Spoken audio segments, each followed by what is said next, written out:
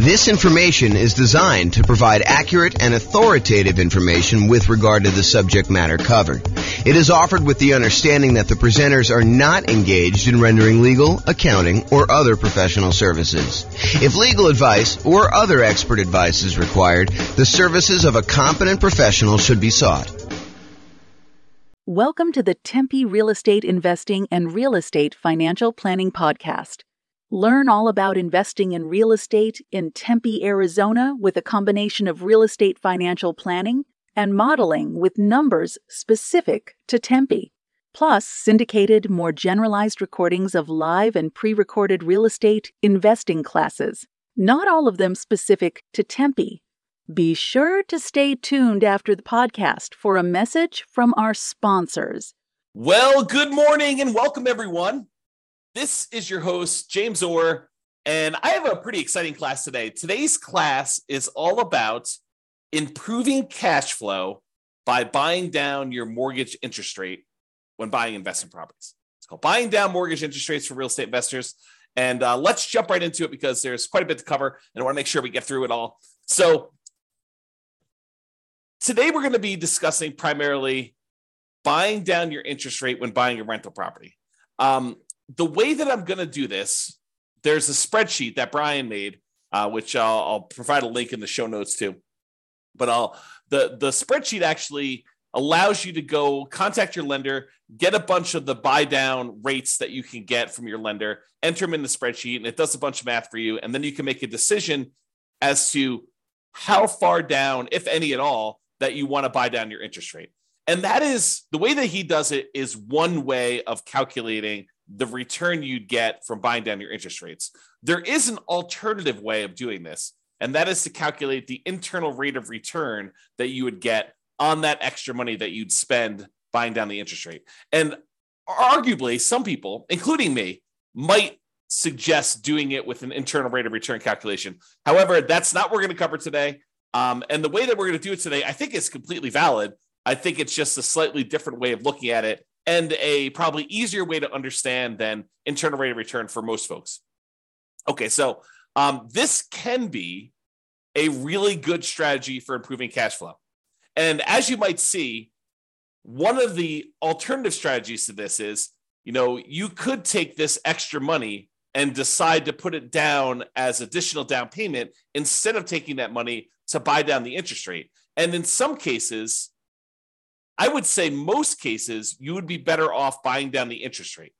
And we will look at that math. Now, there may be a time factor component to that, where if you're only going to hold the property for a year or two or three or whatever you're going to do there, it may be better for you to not buy down the interest rate. It may be better for you to put more down or to not put more down and just deal with whatever negative cash flow or slightly less than ideal cash flow you'd get by not putting more down or buying down the interest rate. But that's something for you to decide. Because if you remember, I'll kind of tie this back into when we talked about achieving financial independence.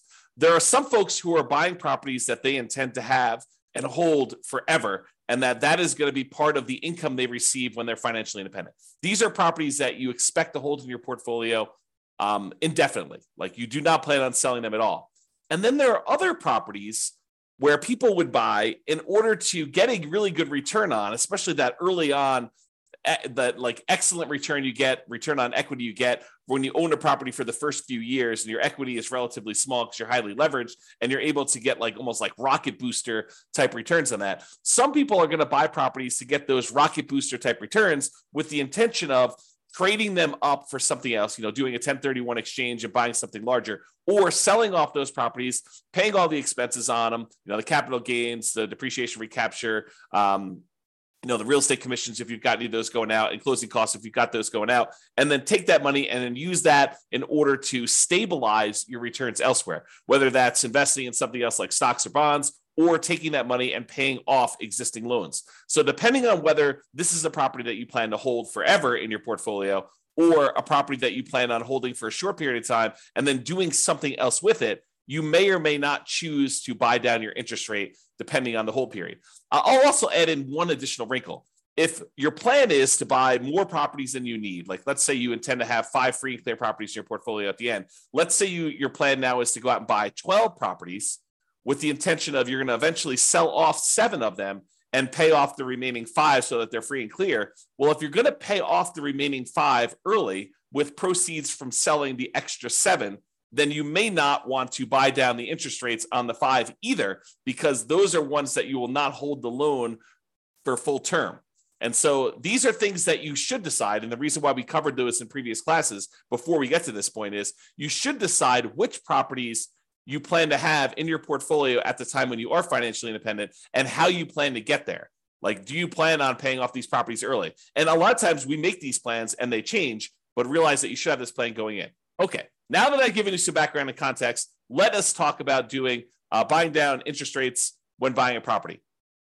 Today, we're going to focus in on buying down the interest rates when you are purchasing a property.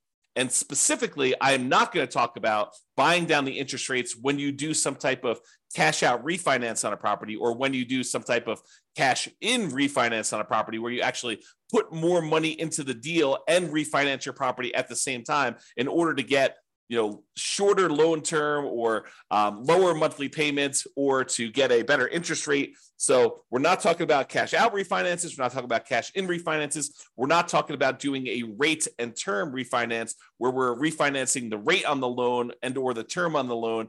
And we're definitely not talking about recasting a loan where you have a lump sum of money and you want to reduce the payment on your existing loan without changing the other terms of the loan. You just want to kind of like make a $10,000 additional payment on your property and reduce the monthly payment by whatever it is, $50, $100, somewhere in that ballpark, depending on how much time you've got left on the loan. But we're not talking about that either. This is specifically buying down your interest rate when purchasing a property. Okay. Big picture. When you go to get a loan, the interest rate you get on the loan can be changed by how much you either pay and give to the lender, or how much the lender gives you as a credit to take a higher interest rate. So you can voluntarily take a higher interest rate and have the lender give you a credit to help cover closing costs. So you go to a lender and then you tell them, hey, look, I'm thinking about getting a loan. They tell you, okay, the rate right now, if you don't pay any points at all, is going to be 0. It's going to be 7%. 0 points in, 7% loan. However, if you are willing to take 7.25 as your interest rate, we will give you $3,000 or $5,000 or $8,000, whatever it is, as a credit that you can use to cover some of your closing costs. Or you can give us some money and we will give you a lower interest rate. If you sort of like give us $5,000 in advance, we will, instead of giving you 7% of your loan, we'll give you 6.75 as an example. So it can work both ways. You can pay money in order to have your rate lowered, or you can receive money as a credit from the lender in order to take a higher rate. Now, the money you receive is not able to be used for down payment. Down payment is completely different. The money you receive can only be used to cover like closing costs, not down payments. Okay, now, when we're discussing this, for the sake of this class, the change in the interest rate we're talking about is for the life of the loan. Okay. There are other loan programs where you could go in and the lender will say, I'll give you a 2-1 buy down type of loan where for the first year you get a really low interest rate. For the next year, you get a slightly higher interest rate, but still lower than what it would normally be. And in year 3, you're getting your normal interest rate. You can have a seller, a lot of times it's a builder, paying a lender in order to buy down the interest rate for you for a period of time, like a temporary lower interest rate. That is not what we're discussing here in this class. This class, we're talking about you paying a fee to the lender, and in exchange, the lender is lowering the interest rate for the life of the loan. So if you were going to get a 7% loan, now you're able to get 6.875, and that lasts for 30 years. Or until you pay off the loan. So you can pay off the loan organically over that 30-year period if it's a 30-year loan. Or if you make extra payments on it, it could get paid off sooner. So that interest rate would only last until the loan is paid off, you making extra payments.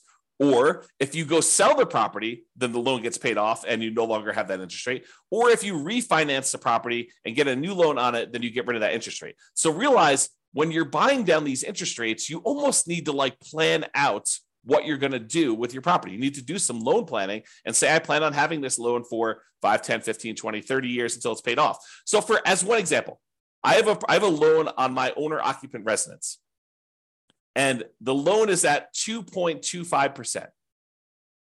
It's a fixed rate 30-year loan. I am probably never paying that loan off. The loan is at such a low interest rate that I would rather have that money sitting in CDs or buy another free and clear rental property instead of paying off the loan on my owner occupant property. But it helps to know when you get a loan how long you're going to have that. Okay. Now, there are other things you could do where you get these short-term interest rates, which we talked about, like that lower payment for the first 2 years. Again, we are not discussing those. Okay. So I mentioned the word point. What is a point when you hear a lender say a point? Like you may hear them say, look, your interest rate is 7% with 1 point, or 6.5% with 1 point, or 6.5% with 2 points. A point is money that you pay to a lender upfront to get the mortgage interest rate. It is non-refundable. It is a fee that you pay to the lender in order to get an interest rate. And they can be positive where you pay the lender points, or they can be negative where the lender gives you a credit in order to do that. From the lender's perspective, it almost looks to them like money now instead of interest later. So they're like, look, you can pay me $5,000 now, and I will give you a lower interest rate so that I'll collect less interest over time in exchange for a little bit of money up front. Now, 1 point is 1% of the loan amount. So if you're buying like a $500,000 property and you're going to put 20% down as an example, that means you'd be putting $100,000 down on a $500,000 property. So you'd get a $400,000 loan. Then 1 point of a $400,000 loan is $4,000. And to be absolutely clear, this is not part of your down payment. Any points you pay are in addition to the down payment you need in order to get the loan. They're in addition to other closing costs you might have for getting the loan. And the points you pay are not part of your monthly payments. It's not like if you pay points, then those count as part of your monthly payment. Okay. Points are separate things you pay to a lender up front. They're non-refundable that affect your interest rate on the loan. Okay. That's what points are. So let's talk about what par rate is. The par rate on a mortgage is the mortgage interest rate you'd get if you paid exactly 0 points. You did not buy down the interest rate at all, and you did not receive a credit to accept the higher interest rate from the lender. The par rate is the interest rate you'd get if you didn't pay them any money and they didn't give you a credit to change the rate at all. Now, rarely does the par rate land on like one of these round interest rates. It's not like they're going to be the par rate is 6.00% or the par rate is 6.5 or the par rate is 7.00. Rarely do they end up on one of those sort of like really round numbers. They're usually like, 6.531 or 6.744 or 6.122. Like they end up being in these like weird spots. So in most cases, when a lender is giving you a quote for kind of like what par would be, they will tell you, par is about 6.5 and you're getting a $200 credit, like a really small credit. Or, par is 6.5 and you have to pay $250 in order to get that rate. Like, so the par rate might have been a little bit higher than 6.5 or a little bit lower than 6.5, but they'll tell you, you're getting a 6.5 rate and you got to pay us, 0.01% of a point or 0.01 points or 0.1 points, or like they're not usually even and equal like that. So you'll usually end up paying a little bit more to buy down the rate or a little bit less to get a credit in order to get at that round interest rate. So par rate is not usually on an even number. Now be careful. When you ask a lender, hey, what's the rate you're giving me? Be careful that you understand what the terms of that rate are. And what I mean by that is some lenders will automatically default to giving you a rate with 1 point. So you can't just call a lender up, and we cover this, and we'll cover it again when we go through the class on how to compare loans, but I have a class on how to compare loans with different lenders. You can't call up a lender and say, hey, what's the rate today? Because one lender may automatically assume that all of the rates they quote are with 1 point, and another lender may automatically assume that the rate they want to quote you is the one where you get the smallest credit. So And the rates may be, a quarter point difference or more, depending on what you're looking at. So you can't say to them, do this, because they're not necessarily quoting you the same thing. You need to understand what the charges are for that loan to make sure you understand what they are giving you. So when you call them up, say, what is the rate? What is the par rate right now with no points? And believe me, sometimes you need to clarify with them that that's what you want, because they will still sometimes give you the wrong one. So oftentimes it's better to get the sheet showing what the buy downs are and what the credits are. And so you can figure out your own par rate to make sure you understand that they're giving you something that you can compare to someone else. Okay. So just a tip when you call lenders, you're trying to do that. Now, so let me paint a picture for you. You're about to buy a property. Okay. You have enough money set aside for whatever down payment you need. You have money set aside for all the reserves you need on the property you're buying, your personal reserves, and any other properties that you currently own. In addition to that, you have your closing costs set aside for buying this property. And if you're prudent and you actually have negative cash flow on the property that you're buying, maybe you're buying a property with little down and it's got some deferred down payment, negative cash flow, you've set aside any negative cash flow you'll have until that negative cash flow goes away. We'll talk about this in another class, but you set aside any negative cash flow that you have on that property as a prudent investor, knowing that, hey, that's coming. Maybe I should have my down payment, my reserves, my closing costs, and any negative cash flow that I'm going to have on a property. If you don't have a negative cash flow, you don't need to worry about that. Okay. So that's the context of where we are. In addition to that, in addition to your down payment, your reserves, your closing costs, and maybe some negative cash flow, if you've got that, you have some extra money. So the question is, what do you do with that extra money? Well, number one is you could invest in something else. You could say, I'm going to keep this money on the sideline and I'm going to use it to buy my next rental property, my next down payment, next reserves, next closing costs, all the stuff you need there. You could take that money and you could use it to market for off-market deals. Try to find some type of creative financing situation where you do some marketing and you look for a motivated seller where you can negotiate owner financing or subject to wrap financing or lease option or whatever you're doing there. So you can use it to do marketing to find off-market deals. You can make improvements to a property to improve cash flow, whether that's the property you're about to buy or another property that you own. You're like, if I went and I converted this property to, kind of like closed in the garage or added an extra bedroom or, added a RV parking spot or whatever you want to do in order to make improvements, you could take that money and you could get improved cash flow with it. You could hire a property manager to buy back your own time. You could set aside money to do that. Okay. So these are just some of the ideas of things you could do other than use the money to do what we're going to do today. Okay. The other things you could do is you could de-risk.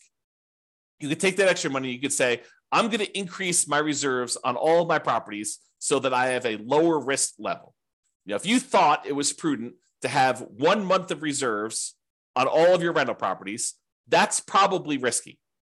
If you said, I'm actually going to de-risk by taking this extra money I have, and I'm going to make sure I have 6 months of reserves on my rental properties, that's less risky. If you say, okay, look, I want to even de-risk even more. I want to have a year's worth of reserves on every single one of my rental properties and my own personal expenses. That would be a way for you to de-risk. It would reduce your overall risk by having more reserves. Another way to de-risk would be to buy more or better insurance. Be property insurance, could be umbrella insurance, could be additional liability insurance, could be maximizing your rates on your car insurance, whatever it is that you want to do to de-risk, that is one strategy you could do with that extra money. Another thing you could do with that extra money is you could put more down. By putting more down, it means that you end up borrowing less, which reduces the payment that you have on the property and therefore would improve cash flow.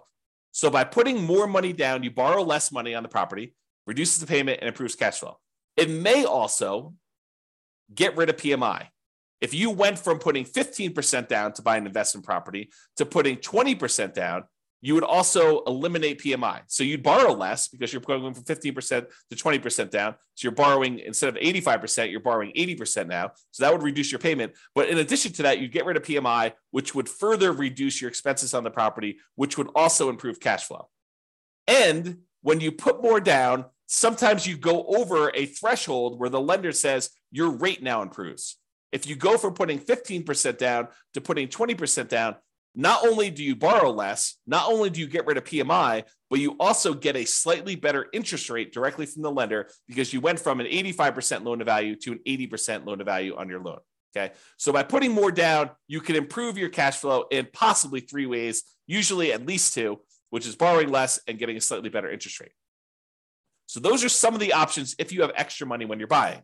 Today, we're going to cover one of the other things you could do with that money, and that is you could voluntarily pay extra points to the lender to buy down the interest rate on the loan. Okay, so you give money in terms of points to a lender. They're non-refundable.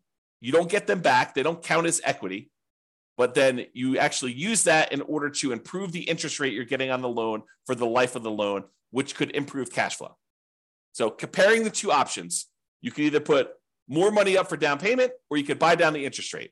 If you do it as down payment, you borrow less, you lower the payment, you get improved cash flow. When you buy down the interest rate, you borrow the same amounts, you reduce the interest rate, and you improve cash flow. When you put more down as a down payment, the money is now in equity in the property. You are likely to get it back when you either sell the property or do a cash out refinance. When you buy down the interest rate, the money is consumed. The lender takes it as a fee.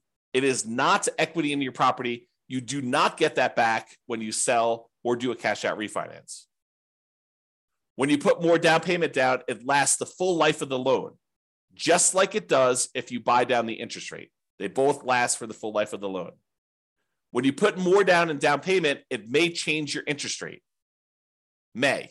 If you don't go over a certain threshold, if you only go from putting 20% down to putting 22% down, you may not see an improved interest rate from doing that. If you go from 20% down to 25% down, you are likely to see an improvement in your interest rate when you put more down. However, when you buy down your interest rate, that's literally what you're doing. It does change the interest rate. When you put more down in down payment, it may impact your private mortgage insurance. If you go from less than 20% down to at least 20% or more down, then it will affect your interest rate. It'll affect your PMI. It even affects your PMI if you go from like 5% down to 10% down. It doesn't even mean that you need to get rid of it completely, but actually having more in down payment will reduce your PMI payments by some, not to zero. You have to, in order to reduce your PMI to zero, you need to go above 20% or more. Okay. But you can go from 5% to 10%, and it could actually adjust your PMI because you hit certain thresholds with PMI. When you buy down your interest rate, though, it does not impact PMI at all. Okay. So those are comparing the options. So let's say you do want to consider buying down your interest rate. You call your lender up, or you email your lender and you say, look, hey, can you send me a list of the buy down table for buying down the interest rate on this particular thing? And they'll send you over something what looks like on the screen here, which is a buy down table showing you all the different rates along the left-hand side. And then there's a column for APR, which I'm not going to get into today. Then there's the price, like how much it actually cost you in order to do that. The discount or rebate percentage, like how much in terms of points that it costs you to do it, whether they're giving you a credit, which is the green ones down here. This is where they're paying you money. The red ones are where the borrower, you, are paying in a fee in order to get that. This is the dollar amount of the rebate based on whatever price of property they put in to give you this quote, and whatever your credit score is and stuff for today. So it tells you like how much it costs you to do that in order to do it. And then it gives you what the principal and interest part of the payment is. Okay. So this is the table they will give you. And you're looking at it and you're like, I'm not sure I understand like what the implications are just by looking at the table. And that's right. That's the trick, is that you need to do some math in order to determine if this is worthwhile doing. Okay. So then what we do is we take the spreadsheet that you take the data that your lender gave you, and you plug the numbers into the spreadsheet. You have Brian Williams buy down calculator version 3.01 is what we're using here today. And you're going to enter in your loan amount, the purchase price of the property you're buying, the loan length, for example, 30 years, the par rate. And if you don't know the par rate, there's a little calculator on the spreadsheet for helping you calculate what the par rate will be. If they only have like for example, on this one, the par rate wasn't even. It was probably somewhere between 6.5 and 6.625. As you can see, one way there's a little bit of a fee, and the other way there's a little bit of credit. So it's between these two numbers. So the spreadsheet will help you calculate what the exact par rate is. And then you copy the interest rates and the costs from the lender email. So it looks something like this. You enter in the loan amount over here, the purchase price, the loan length, and then the par rate. And the par rate calculator is below this. So if you need to calculate it out, you can do that. But I calculate that for you, and then I showed you what it is here. And then it will calculate what the par payment would be for you. So it'll actually do that calculation. Then you put in the interest rate. It usually like files them down here if you're doing that. But if you're doing ones from your lender, you may want to copy them manually into here. And then you put the cost in from the thing. So 6.875 is $2,366 credit. So 6.875, $2,366 credit. So that's what you're doing. You're putting in this rate and this number here. Okay. So when you do that, the spreadsheet will then do a whole bunch of calculations for you here. It's going to tell you the difference between how much it costs you in order to buy down the interest rate from here to here, the difference in those costs. So for example, if you were going to go get 6.875, they would give you a credit of $2,366. If you want to get 6.75, it would only cost you it would only give you a credit of $803. So the difference between these two is $1,563. So it shows you the difference in cost in going from one to another. Then it shows you what the average cost per like tier to get down to here would be. So it shows you what the average would be. And then this does a whole bunch of stuff, calculation of points. You can ignore all that. And then the payment, if you bought it down. So this tells you what your new monthly payment would be. And then it then calculates what the difference is between your par payments and what this new payment is, and shows you what the difference in payment was. So for example, this is an $87.57 higher monthly payment than what your par rate for receiving a credit of $2,366.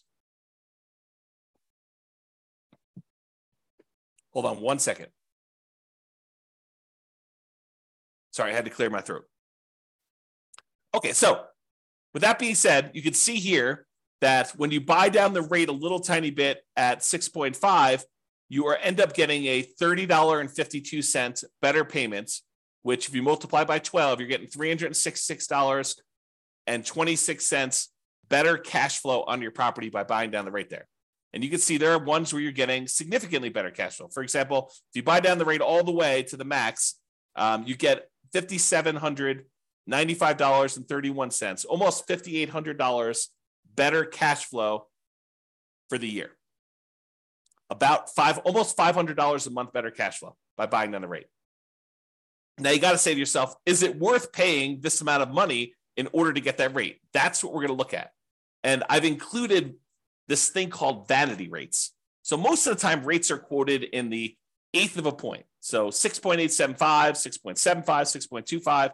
But sometimes a lender will give you a quote for a rate of, 5.99 or, 5.49 or something like that, where it's a number that is sort of like not one of the normal eighth of a point type deals. And so they'll include those in your list, but a lot of times vanity rates don't make a lot of sense. So I'll show you what they look like here, but I've included them in this chart. I will remove them later as we show you. Okay, continuing on. So this shows you what the difference in cost was when buying down your interest rate. And what I want to point out to you is that the amount it costs to buy down your interest rate 1/8 of a point is not the same. And it's not linear. It doesn't automatically increase as you go up. Okay. So this red line shows you where the par rate is. These ones are credits. These ones over here is you're paying a fee in points in order to get a lower interest rate. But in order to change your interest rate, from it's got the vanity rates in there. So let me go remove the vanity rates here, but it shows you the difference. So for example, right here, in order to go from 6.25 to 6.15, it costs you a difference of $1,662 or $1,078. It's cheaper to go to this one than it was to go to this one. That's what we're showing you here. Okay. So I've got some vanity rates in here. I've got like 6.49 and 5.99. I'm going to go and remove those. I'm showing you where they are, and I'm going to show you that I'm now remove those in the charts. Here's where they were in red Now that I've eliminated those, now we've got only showing ones where we have the eighth of a point difference. So you could see it a little clearer by removing those extra vanity rates. Okay. So when you go from 6.5 to 6.375, it costs you about, I don't know, whatever that is, $200, $210 more to do that. When you go from 6.375 to 6.25, it costs you another $200 more. But to go from 6.25 to 6.125, it's like $600 less. And there are these inefficiencies in the market for buying down your rates. And part of what you're looking at is taking advantage of these inefficiencies. They will sometimes tell you, look, we would prefer you to buy down here, but we'd prefer you don't buy down past this certain level. Like as one example, if you wanted to go from 5.125 to 5.5, from 5.125 to 5 even, the difference in buy down for these is significant. It's like $1,400 more. So this may be a spot where you might consider not buying down the extra amount. Or here might be one where you consider not buying down the extra amount. Or here might be one. You can see whenever it goes and it gets more expensive to buy down to the next level, you got to wonder, is it worth it doing that for me? And we're going to do some additional math and I'll show you that, but realize that they change. It's not uniformly one price to buy down to the next lowest interest rate tier. Okay. Same table before. I've just now eliminated the vanity rates. Not going to go over this. I already went over it again. Now, one of the things we're looking at is the average cost per incremental interest rate. And you can look at these and you can see that, ignoring the ones that are credits, if we start looking at the ones that are actual buy downs, you can see that they sort of like increase a little bit, then they decrease a little bit, and then they start increasing again. So if you were thinking about where you might want to buy down, one of the things you could look at is where it actually starts to increase again. So you can look for these inefficiencies. And I'm going to zoom in and graph this out for you and show you this is the average cost per incremental improvement in mortgage interest rate, the average cost in order to buy down to that level. And this is to the left of here are the credits. So we're going to just ignore those unless you wanted to take a credit. But we're talking primarily about buying down the rate. And so you can see to go from 6.5 to 6.375, it's more expensive. To go from 6.375 to 6.25, it's slightly more expensive. Then it gets cheaper to go to 6.125. Then it gets the tiniest bit more expensive to go to 6%. Then it starts getting a little bit more expensive again to go to 5.875. So you could look at this and you could say to yourself, look, if I wanted to get a deal, it might be the kind of like best bargain to stop buying down the rate when the rates start getting increasingly more expensive. So this could be a good spot for you to consider.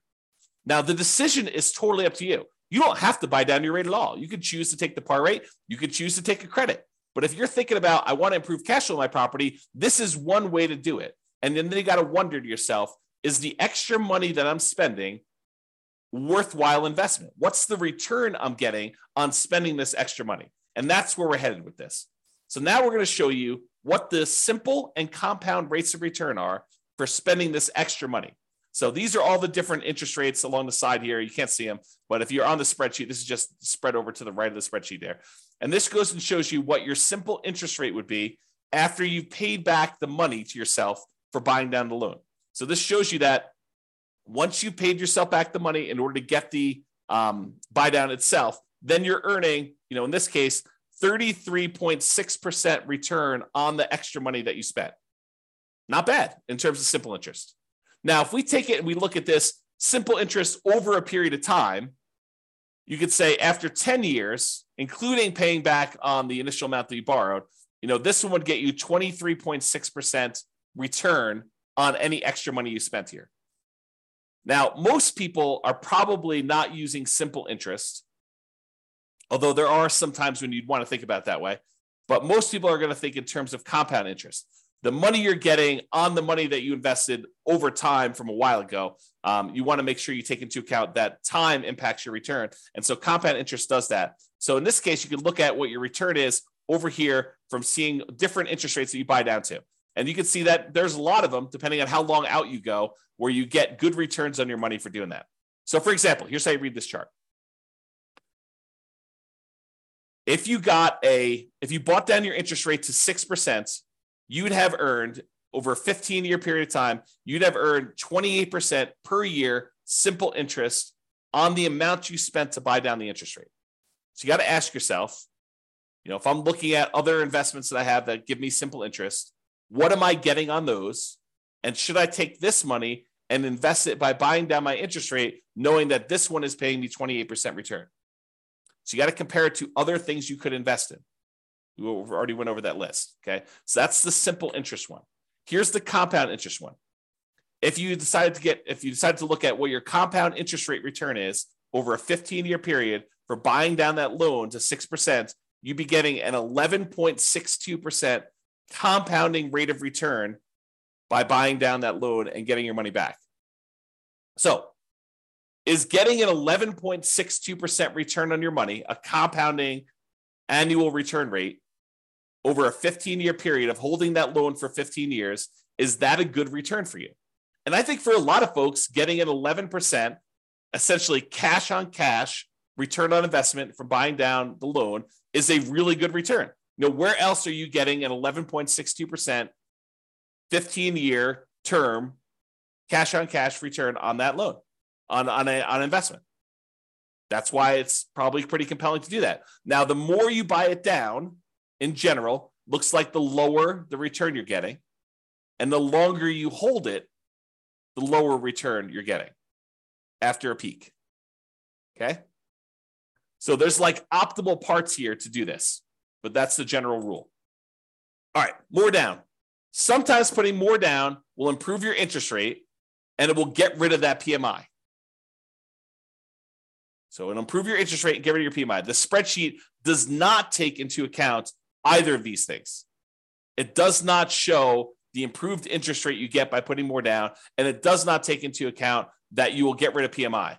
However, it does look at if you put more down and improve that payment by that much, which one's going to be better? Should you have put more down or should you have bought down the interest rate? It'll compare those. It'll show you the difference in cash flow each one would produce for you. And then it could tell you it would have been better for you to buy down the interest rate or it would have been better for you to put more down. So let's take a look at the difference between putting more down or buying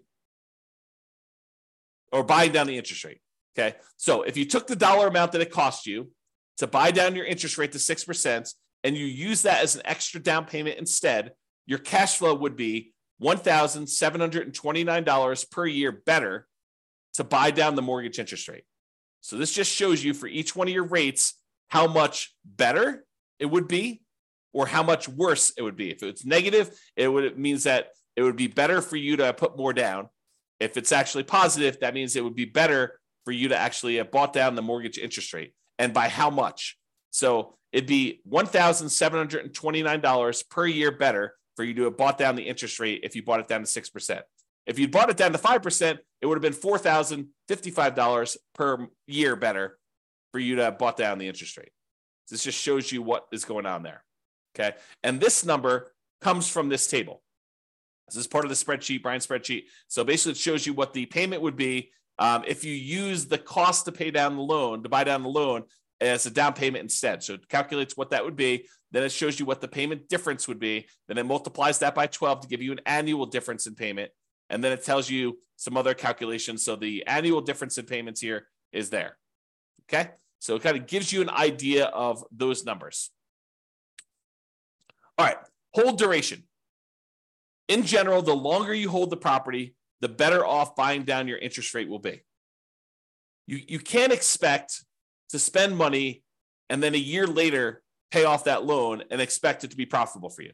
You're going to end up, it's going to be ugly for you because you're going to spend all this extra money to buy down the rate, which you only got a benefit for a year. But if you get that benefit for 5 years or 10 years or 15 years or 20 years or 30 years, it tends to be better if you do it that way. And so this table, part of Brian's spreadsheet, shows you how much better it would be by how long you hold it. Now, I need to talk to you about what's going on in this table because it's not just cash flow anymore. Up to this point, we've been primarily talking about how buying down your interest rate or putting more down have improved the cash flow on your property. Because when you buy down the interest rate, it actually improves how much your monthly payment is, which means your cash flow improves by that amount. Or when you put more down, it improves cash flow because you're borrowing less, although in some cases it improves your interest rate too and gets rid of PMI. Although in this case, we're only looking at the difference between borrowing less as to how it improves cash flow. So it does do that.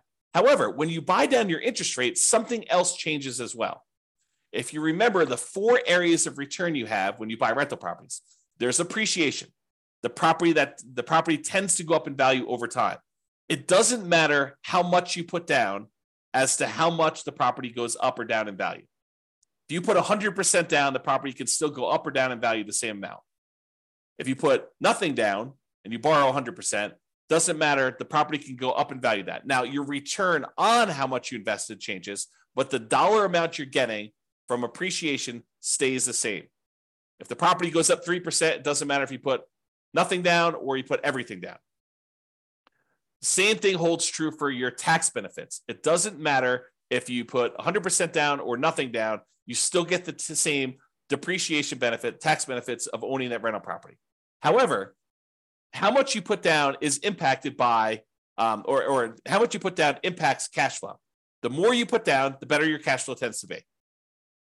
If you buy down your rate, the better your cash flow tends to be. Okay. But it also affects something else that most people don't think of, and that is how quickly and how much you pay off on the loan, the debt amount each month. And I'll give you a really simple example of this. If you're buying a $500,000 property and you're getting a $400,000 loan, the $400,000 has to be paid off over 30 years. So you got to pay off $400,000 over a 30-year time period. So a certain amount of that has to be paid off each month in order for you to pay it off by the time it's 30 years later. But if you only borrow $50,000, then the amount of money you have to pay off is only $50,000 over that same 30-year period. So the amount you actually pay off is significantly lower when you borrow less. However, something else people don't realize is when you change your interest rate, it also changes how much you pay off at what point in the loan. The lower the interest rate, the more you're paying off on the loan earlier. The lower your interest rate, the more you pay off earlier with each monthly payment. So the amount of equity you gain in your property also changes based on what your interest rate is. So when you buy down your mortgage interest rate, it also changes how much equity you grow in the property and when. What this chart takes into account is both your cash flow difference and the equity difference you get between buying down the interest rate or putting extra down payment down, because when you borrow less, the down payment impacts your equity as well. So it does take into account both of those changes, and it shows you what the difference was. So in this case, if you look at whatever it was here, I think this is probably around, let's see, 1, 2, 3, 4, 5. I think this was buying around to 6% or so. So right here, I'm assuming this is the buy down 6%. It shows it on the full table, but I can't see it. It shows you that after 15 years, you'd be $18,331 better if you bought down the interest rate than putting that money down as additional down payment. So this shows you both the cash flow improvement and the equity improvement you'd have by doing that based on hold duration. Okay. Now, buying down your rate or prepaying PMI. So let's say you're doing a nomad strategy or a house hacker strategy where you're thinking to yourself, okay, I put 5% down. I've got a little bit of extra money. Should I buy down my mortgage interest rate, or should I take that same amount of money and should I prepay PMI instead? You know, PMI is whatever it is, $250 a month. I could take $5,000 and I could get rid of that $250 a month. Which one is better? Should I buy down the interest rate or should I prepay this PMI to improve that? And I probably should do an entire class on how to compare these.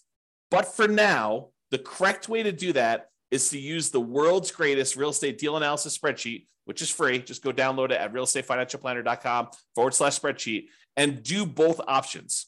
Do one option where you buy down the interest rate, do another option where you actually prepay PMI, and look at the returns you're getting, all the returns you're getting, because it actually impacts more than just cash flow. Look at all the returns you're getting and decide which one better fits what your specific goal are, what your preferred return characteristics are. Are you emphasizing and making your number one most important thing cash flow? Well, then you might want to look at cash flow. But if you're looking at what is my overall return, which a lot of folks are, then you may want to go look at which gives you a better overall return, comparing those two different options. And that's the way to do it. Okay. All right, in conclusion, you can choose whether to receive a credit or to buy down your mortgage interest rate. That's your choice when you go to get your loan. It can be better to buy down mortgage interest rates than to use that same amount of money to put more down. It can be better for you to do that. So you should call your lender to get the buy down amounts and then use the spreadsheet to do some math to see what may be best for you in your specific situation. And if you need help with this, ask your lender and or your real estate agent. You know, it would help if you fill out your spreadsheet and you understood what you're trying to do. But if you need assistance, your lender should be able to answer questions about this and help you do it. Now, the decision is going to be yours. You understanding what return you're getting for buying down this rate from the spreadsheet, you need to decide, hey, look, do I want to spend more money in order to get this perceived return on that extra money that I'm spending, thinking I'm going to hold the loan for that amount of time, or do you want to not spend money and do that? I mean, it's up to you. So realize that the decision is yours, and it's really a decision about what type of return you want to get on that extra money. Maybe you decide you don't want to buy down at all. Maybe you say, look, I should just take this money and go buy another property. And instead of getting, 11%, additional cash on cash return on this, I can get a overall, whatever it is in your marketplace, 30% overall return on my money when you include appreciation, debt pay down, depreciation, and cash flow on your money. Or maybe you're like, hey, look, cash flow is really important to me. It's going to be what gets me to financial independence. I want to optimize for cash flow. And so I'm willing to spend money now in order to get a really good return on that money by buying down my rate and improving cash flow. It is your choice. All right. That's all I got for you. I hope you enjoyed this class. I'll put a link to the spreadsheet in the show notes for those of you that need that. And feel free to use it to analyze your next buy down when you're purchasing a property. This has been James Orr. Have a great day, everybody. Bye-bye for now. With home prices up, mortgage interest rates up, and rents up, but not quite enough to counteract the higher prices and interest rates, cash flow on rental properties in Tempe is harder than ever. Book a call with the Real Estate Financial Planner to apply our proprietary 88 strategies to improve cash flow on your rentals. See the show notes for a link to schedule your call and improve your cash flow today. If you're a real estate agent, lender, or professional in Tempe that wants to help our real estate investor listeners, consider reaching out to learn about collaboration opportunities with this podcast. We'd love to add more value to our listeners by having you assist our investors buy, sell, and finance their real estate investments. See the show notes to schedule a call to discuss collaboration opportunities.